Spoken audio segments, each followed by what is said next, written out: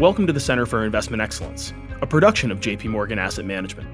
The Center for Investment Excellence is an audio podcast that provides educational insights across asset classes and investment themes. Welcome, everyone. Thanks for taking some time today. My name is Jeff Shields. I'm a client advisor in our North America institutional business here at JP Morgan Asset Management. On the phone with me today, I'm really pleased to introduce my colleague, Jing Ulrich, who is the Vice Chairman of Global Banking in Asia Pacific here at JP Morgan Chase. Jing, which I just learned was the first mainland China undergraduate student at Harvard University, has a really unique perspective to share with all of you today. Over the last 25, 30 years, she has worked tirelessly across both the East and the West, connecting investment capital, but also sitting in positions on boards, et cetera, where she just really brings a global perspective to investors looking at the Chinese market opportunity. We're going to discuss the Chinese economy, the capital markets, and then Jing's going to share some of her current investment themes and also some of her longer-term thoughts as we get past COVID-19.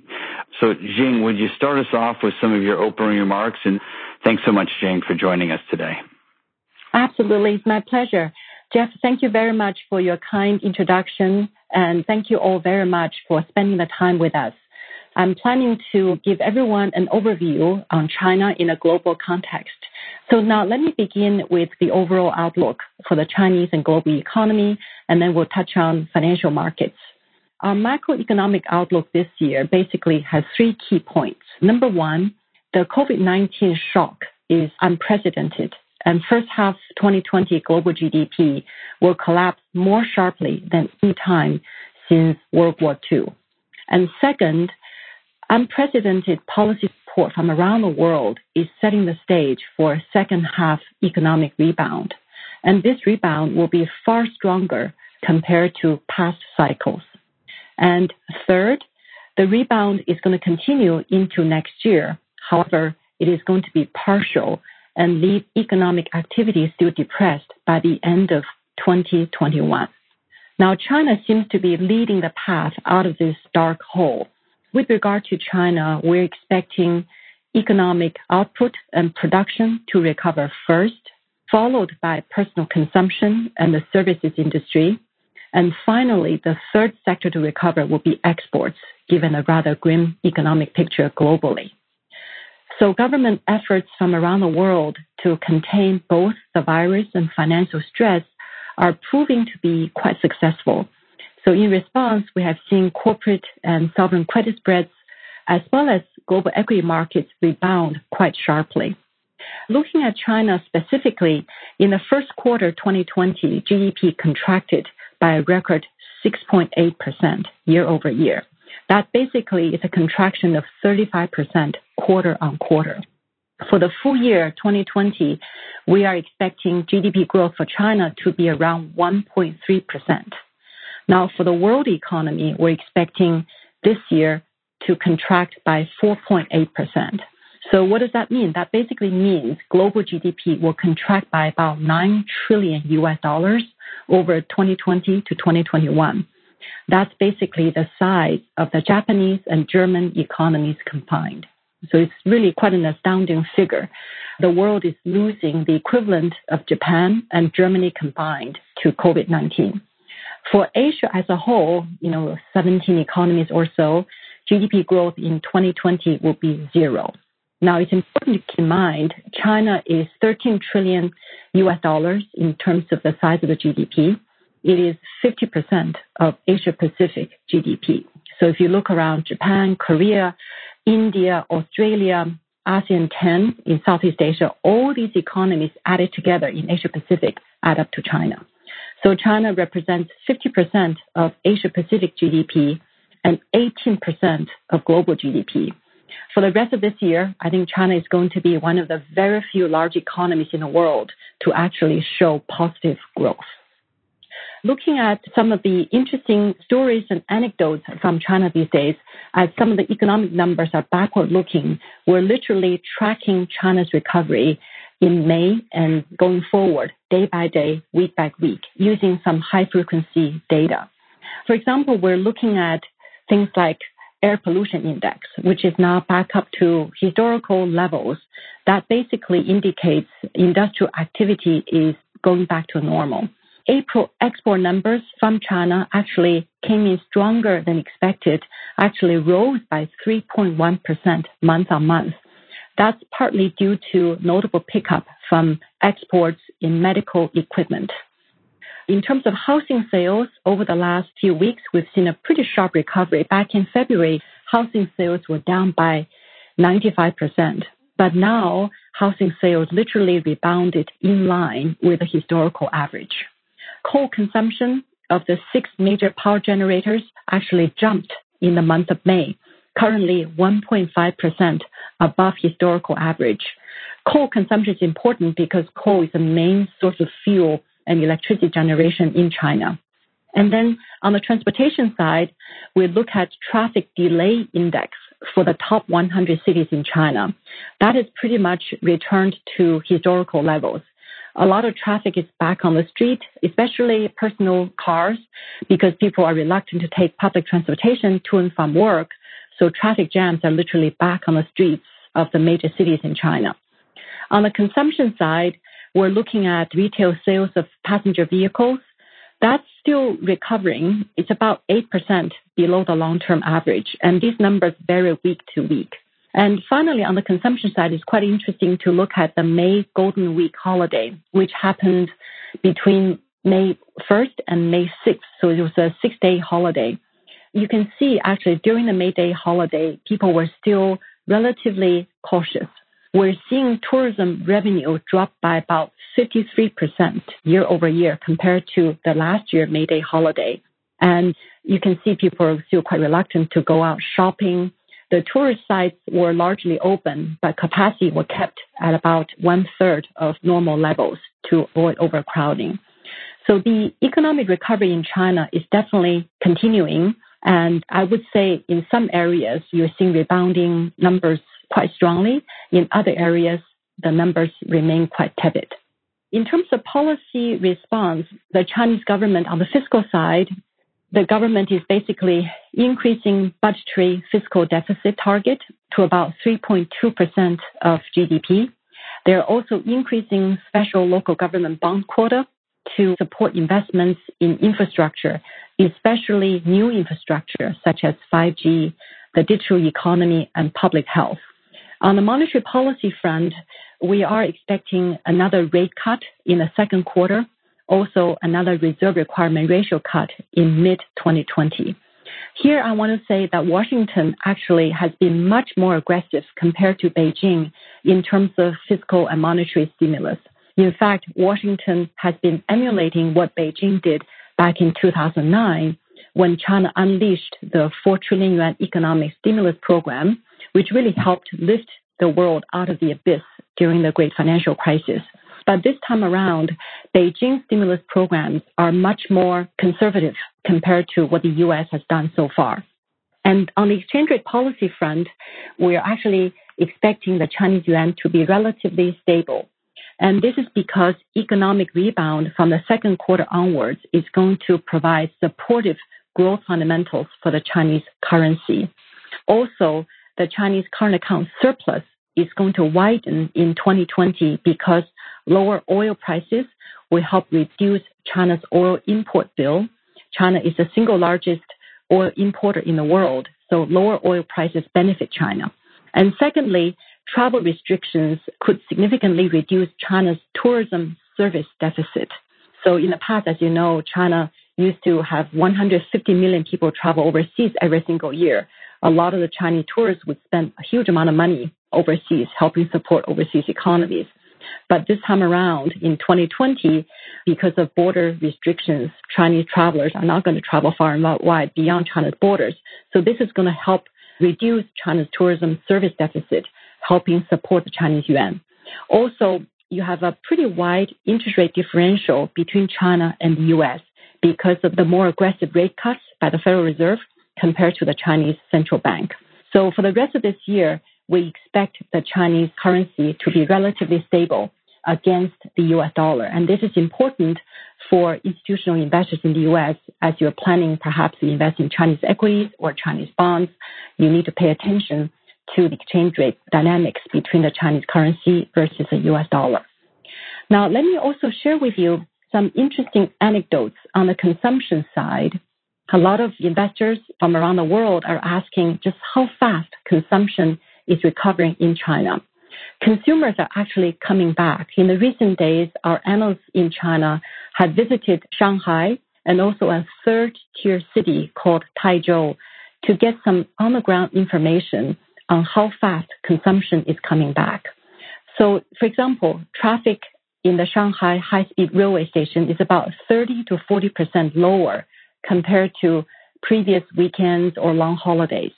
Local government and large retailers have issued consumption coupons to stimulate consumption, and that seems to be working. So restaurants in the bigger cities, such as Shanghai, are about 60 to 70% occupied on average. The ones providing unique menus and experiences are actually fully booked. Many of the brands in China, from milk to beer, from speakers to rice cookers, are offering attractive discounts to destock their channel inventory. Speaking of global luxury goods, sales performance is divided depending on the category, positioning, and pricing. I'm hearing from some of the luxury goods companies in the last few days during the May Day holiday, they actually had some really great sales numbers, actually historical highs on certain days. I'm calling this phenomenon retail revenge because some consumers have been cooped up inside their homes for a number of months. They're actually out there shopping. Also, Disneyland opened in Shanghai on May 11th to 1/3 of the usual capacity. Actually, the tickets for Disneyland were sold out within the first 2 minutes. So in general, we're quite excited about China's pent-up demand recovery, as evidenced by consumer company business updates, industry data, and also our own channel checks. On the flip side, however, the outbreak has resulted in global travel and logistics bans, business disruption, and also tension between China and some of the other countries around the world. So this may trigger further economic challenges, leading to rising concerns about the macroeconomy, perhaps unemployment, as well as domestic consumption recovery. Now, let me just wrap up the China situation with a couple of final comments. So we are expecting China's sequential V-shaped recovery to continue in the second quarter and the third quarter. In the second quarter, we're forecasting the economy to grow 1% year over year. And that basically represents a quarter-on-quarter growth of 44%. So you have first the normalization in economic activity in China. That is going to continue with COVID-19 basically under control in the country. And number two, investments are really picking up, especially infrastructure-related investments and real estate investments. And those investments are going to accelerate in the second quarter, benefiting from China's policy support. Now, let me speak about financial markets before we wrap up. So on financial markets, risky assets generally rallied over the past 6 weeks, and they're at various stages of recovery, with commodities lagging, equities retracing to half of their plunge, and investment-grade credit healing the farthest. So at JP Morgan, we are retaining our pro-risk allocation given the improving virus dynamics and also extraordinary monetary and fiscal support from the Federal Reserve and the Treasury, as well as rather defensive investor positioning. In terms of equities, which rallied very strongly in late March and April, the pace of the gains has moderated over the past couple of weeks, but we remain positive on equities for the rest of the year. We're actually seeing a return to previous highs by first half of 2021. That's because virus dynamics seems to be improving. The impact of the Fed actions on rates and credit spreads more than offset the impact of temporary hit to corporate earnings. So we maintain a moderate equity overweight on the expectation that equities should continue to rebound ahead of a rebound in macroeconomic activity. So our bullish stance on equities basically is underpinned by the following factors. Number one is massive liquidity injection. Number two, zero cash rates and low bond yields. Number three, equity underweight positions among global investors. Number four, the relaxation of lockdowns and signs of bottoming out in economic activity. And finally, the healing of our credit markets. And in terms of bonds, we maintain a underweight position in government bonds as we're expecting yields to move higher in the coming months. And also the Federal Reserve will be pulling back its treasury purchases. In terms of the credit markets, last month we added a credit overweight position focusing on high-grade bonds given the central bank backstops. With the Federal Reserve beginning to purchase high-grade credit via ETFs, we're maintaining an overweight credit position to expect basically further spread tightening, even though we expect the pace of tightening to moderate going forward. So that's a quick wrap-up on our financial markets. So, Jeff, at this point, I've spoken long enough, so thank you very much for your time. I'm happy to answer questions. Thanks so much, Xing. Yeah, I really appreciate your overview and your insights. You know, one of the things, you speak to so many different investors and companies globally. As they, kind of seek your advice from a strategy standpoint, do you hear one or two, maybe three additional themes that are coming from them that would be helpful to other investors to be thinking about, specific to China? Sure. Absolutely.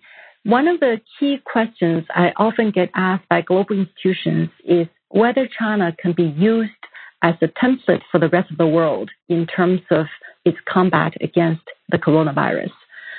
So here I want to say that China is very different in terms of culture, in terms of economic structure compared to the US, for example. Culturally, in Asia, especially in China, you have a large degree of compliance and conformity. Also, there is a sense that individuals should sacrifice their personal freedom for the collective good of society. So as soon as the lockdown was instituted in China, in the city of Wuhan, in the province of Hubei, everyone complied. And China, at one point, basically locked down the entire country in February and also in the first half of March. So there's a great sense of personal sacrifice, and people did that without complaint. And people really strictly abided by all the rules and regulations, such as mask wearing, such as personal distancing. Now, in the U.S., I think the culture is very different. People value so much individuals' freedom, and the lockdowns, I think, in the U.S. are not nearly as strict compared to the lockdowns in China. That's perhaps why it's taking much longer for the U.S. to control the spread of the virus. The second question that I often hear from investors is whether China offers any diversification benefits for global institutions. If you look at financial market performance in the last several months, obviously the U.S. market rebounded very sharply. So far, the NASDAQ is actually up 2% year to date, and the S&P is down about 9%. For the Chinese market, the recovery has not been nearly as strong, but also keeping in mind the plunge earlier in February and March was also not quite as sharp. So year to date, the Shanghai Composite Index is down by about 5%. The Shenzhen Composite Index is up by about 5%. China seems to be in a world of its own. The correlation of the Chinese equity market is not very high compared to global markets. So I would say in the medium to long term, global institutions should consider adding some exposure to China, as over time, China should offer diversification benefits. Well, thanks for those thoughts. And a lot of the callers on today's call would be long-term investors with long time horizons. And one of the questions that we've been seeing among our client base is asking who might be the secular winners and losers coming out of this crisis in China, and how best to kind of think about that for their portfolios. Sure. Jeff, we're always looking at the secular winners, losers, or you could call them the victors or the victims. Clearly, there is going to be greater demand for online, virtual, digital services and infrastructure. So this includes things like telemedicine, online education. So I think there will be permanent increases in demand for health services as well. Therapeutics, serology tests, vaccines. Also, there will be permanent increases in demand for digital interactions, entertainment, and gaming. So not surprisingly, you're seeing obviously the large stocks in the digital sector in the U.S. leading the market performance. It's the same in China. And also, we're going to see some accelerated and probably permanent shift in demand for online retail, going from brick and mortar to e-commerce. But on the flip side, there will be some long-term losers, I would say, from COVID-19. So long-term border restrictions will be limiting international air travel until such a time a vaccine is widely available. There will be permanent increases in the share of workforce working from home. So perhaps there will be less demand for commercial real estate. There will be permanent decrease in international air travel for business and leisure, and also sea travel for leisure. So therefore, this doesn't bode very well for global oil demand. As you know, road transportation is 50% of oil demand, and aviation is 8% of global oil demand. So as people travel less by air, by cruise, or just they drive less as they're working from home, that's going to perhaps slow the demand recovery for oil. Now, in general, the secular winners I identified, tech, communication, and healthcare, comprise a larger share of the U.S. market, is around 52%. For the European region, that's 22%. For Japan, it's 33%. So I think this bodes very well for the U.S. market, as the secular winners comprise a much larger share of the U.S. market compared to other regions. And not surprisingly, you're seeing the top technology companies leading the recovery. In fact, the top 5 stocks, you know who they are. They are bigger than the bottom 350 stocks in the S&P 500. Well, thanks. And a kind of a follow-up question around China is that we often are told by portfolio managers and research analysts that a lot of the opportunity in China centers around consumer consumption. And we often hear the term, this company is just like X, right? Just a Western brand that we're familiar with. Is this the primary or dominant theme? Do you expect it to continue in the future? Or are there new themes on the horizon that investors should be considering? Well, the personal consumption story in China is very strong. Compared to the U.S., where personal consumption accounts for 70% of GDP, in China, this ratio is still below 40%. So the potential for increase in personal consumption as a share of GDP in China is tremendous. Now, because Chinese people behave a bit differently compared to Americans, number one, the Chinese consumers save a lot. They save 40% of their income, while in the U.S., people's savings rates are much lower. So from a Chinese government standpoint, they need to stimulate personal consumption for that to become really the number one driver for China's GDP. Going forward, as the global environment remains unstable, they cannot really count on exports to drive GDP growth anymore. So I would say in the coming few years, the Chinese leadership will focus their attention on domestic consumption. One of the reasons why Chinese citizens save so much is because the nature of the savings is precautionary. They're worried about retirement. They're worried about the day they may get sick because the social safety net is not yet in place. So I think in the wake of the pandemic, the Chinese leadership will put a lot more emphasis on building out the social infrastructure, such as retirement provisions, pension services, and also healthcare, so that people can reduce their precautionary savings and they would feel much more confident saving less and spending more. Yeah, interesting. So I guess the next question we often get from investors as we talk about themes and correlations, diversification benefits, is how important are the Chinese equity and fixed income markets, and how do you counsel clients on their viability? I mean, it just seems to all of us that healthy markets would result in a reflection of a strong economy, good governance, etc. In your conversations as investors continue to build out Chinese equity allocations, how are you thinking about that in talking to them? Yes, Jeff, we spoke a little bit about Chinese equity markets earlier already, and also I'm happy to speak about the bond market as well. So China, as I said before, is 18% of global GDP. But in terms of China's share in global indices, it's still very, very small. In fact, it's minuscule. Certainly cannot compare to China's importance in terms of its economic size and contribution to global GDP. So over time, in the coming 5 years, 10 years, I would imagine China's index weighting will only go up. So China equities now are included in the major benchmarks. But the onshore A-share market, there are thousands of stocks listed in China. The inclusion is only partial. So if the Chinese A-share market get included in the MSCI global indices, that would trigger a lot more passive inflows. And it could amount to some $450 billion of inflows if 100% of the China A-shares are included. And China's entry confirms emerging Asia's rise in the emerging market asset class.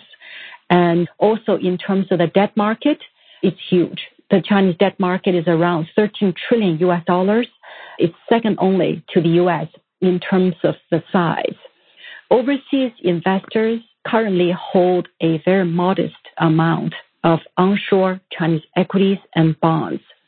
The Chinese bond market is very much underowned by global institutions. I think with only 2.5% of onshore bonds being held by global institutions. I think that amount is around $290 billion. In terms of the emerging market debt universe, obviously including China, the size is around $22 trillion, and China is a larger chunk of that, as I mentioned, $13 trillion. And in the recent weeks during the pandemic, the Asian credit markets actually has performed in a resilient manner versus developed markets due to fundamental and technical reasons. I think this reflects the fact that China is further ahead in overcoming COVID-19, and China credit basically dominates the Asia credit market, representing roughly 52% of market share. And the Chinese credit market really benefited from early signs that China has contained COVID-19 and its economy is gradually recovering. Also, China is a net commodity importer, as we talked about oil a bit earlier. So is a beneficiary of lower energy prices. China's oil and gas sector is largely made up of state-owned enterprises with close links to China as a sovereign country. So therefore, it really insulates the final credit rating risk from pressure on its standalone financials. So I think over time, global investors will take a closer look at the Chinese equity and bond markets, as most of the investors we talk to are still very much underweight both equities and bonds in China. So the opportunity for them to increase their weightings is tremendous. Interesting, because oftentimes, after we're done talking to clients about China, one of the questions that comes up, or risks that comes up, is government, household, and corporate debt levels are often kind of just referenced as a potential risk to Chinese investments. I mean, it doesn't appear that it's really hampered the government's response to COVID-19, but ultimately, what does the rise of debt, not only in China, but globally mean for investors? Well, the rise of debt is a major concern in the years to come because of the extraordinary fiscal stimulus that we have seen from around the world. I mean, in the U.S., you're seeing the Treasury, I think, issuing over $3 trillion of government securities in the coming quarter. And that's a huge amount of securities for the market to digest. So obviously, debt levels are going up, and that perhaps means taxes will go up for corporates and individuals in the U.S. and perhaps elsewhere. In China, the situation is a little bit different because if you look at China's debt profile, before the pandemic outbreak, total debt level to GDP was already very high, around 270%. So that includes government debt, household, and corporate debt. So in China, the nature of the debt and the profile of debt is different from the U.S. For example, in China, the central government has a very healthy balance sheet. Its debt levels are very low, perhaps 40% of GDP. The U.S. federal debt is rising by the day, as we know. In China, household debt levels are very low because, as we mentioned earlier, Chinese households are big savers. Here in the U.S., you do have a lot of household debt, both in the form of mortgages, tuition, as well as credit card debt. So in China, the household debt levels are very low and household balance sheets are very healthy. Corporate debt in China is a major problem, especially among the large industrial companies and state-owned enterprises. I think corporate debt to GDP is well over 100%. Here in the U.S., it's different because a lot of the large technology companies have huge amounts of cash on their balance sheet. And also in China, local governments are heavily in debt. Basically, the provinces and municipalities have incurred a lot of debt for local consumption and local expenditure.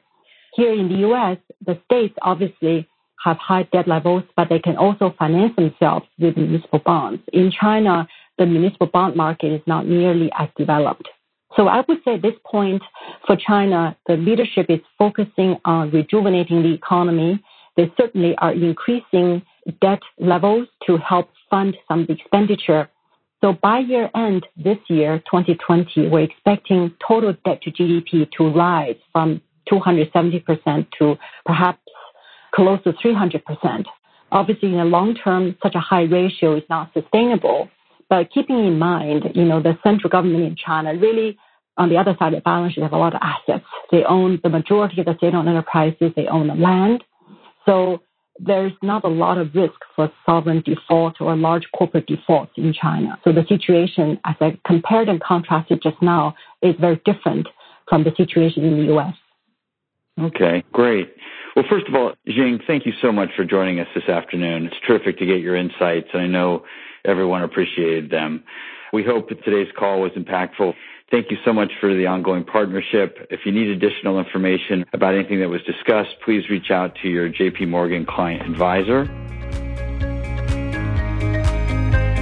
For institutional wholesale professional clients and qualified investors only, not for retail use or distribution, not for retail distribution. This communication has been prepared exclusively for institutional, wholesale, professional clients and qualified investors only, as defined by local laws and regulations. The views contained herein are not to be taken as advice or a recommendation to buy or sell any investment in any jurisdiction, nor is it a commitment from JP Morgan Asset Management or any of its subsidiaries to participate in any of the transactions mentioned herein. Any forecasts, figures, opinions or investment techniques and strategies set out are for information purposes only, based on certain assumptions and current market conditions, and are subject to change without prior notice. All information presented herein is considered to be accurate at the time of production. This material does not contain sufficient information to support an investment decision, and it should not be relied upon by you in evaluating the merits of investing in any securities or products. In addition, users should make an independent assessment of the legal, regulatory,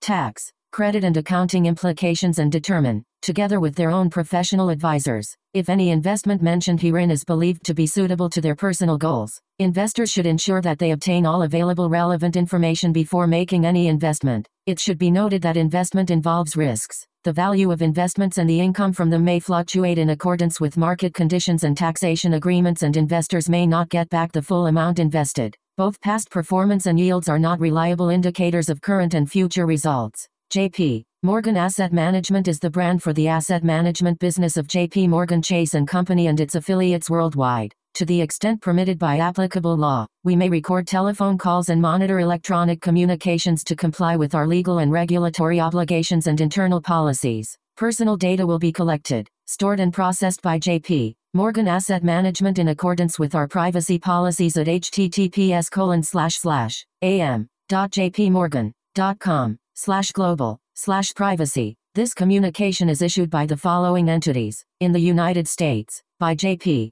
Morgan Investment Management Inc. or JP Morgan Alternative Asset Management, Inc., both regulated by the Securities and Exchange Commission. In Latin America, for intended recipients' use only, by local JP Morgan entities, as the case may be. In Canada, for institutional clients' use only, by JP Morgan Asset Management, Canada Inc., which is a registered portfolio manager and exempt market dealer in all Canadian provinces and territories except the Yukon, and is also registered as an investment fund manager in British Columbia, Ontario, Quebec and Newfoundland and Labrador. In the United Kingdom, by JP Morgan Asset Management, UK, Limited, which is authorized and regulated by the Financial Conduct Authority, in other European jurisdictions, by JP Morgan Asset Management Europe S.A. Grave RL, in Asia Pacific, APAC, by the following issuing entities and in the respective jurisdictions in which they are primarily regulated: JP Morgan Asset Management, Asia Pacific, Limited, or JP Morgan Funds, Asia, Limited, or JP Morgan Asset Management Real Assets, Asia, Limited, each of which is regulated by the Securities and Futures Commission of Hong Kong. JP Morgan Asset Management, Singapore, Limited, Company, Reg. Number 197,601,586K, which this advertisement or publication has not been reviewed by the Monetary Authority of Singapore. JP Morgan Asset Management, Taiwan, Limited, JP Morgan Asset Management, Japan, Limited, which is a member of the Investment Trusts Association, Japan, the Japan Investment Advisors Association, Type 2 Financial Instruments Firms Association and the Japan Securities Dealers Association and is regulated by the Financial Services Agency. Registration number Kanto Local Finance Bureau, Financial Instruments Firm, number 330, in Australia, to wholesale clients only as defined in Section 761A and 761G of the Corporations Act 2001, Commonwealth, by JP Morgan Asset Management, Australia, Limited, ABN 55,143,832,080, AFSL 376,919. Copyright 2020 JP Morgan Chase & Company. All rights reserved.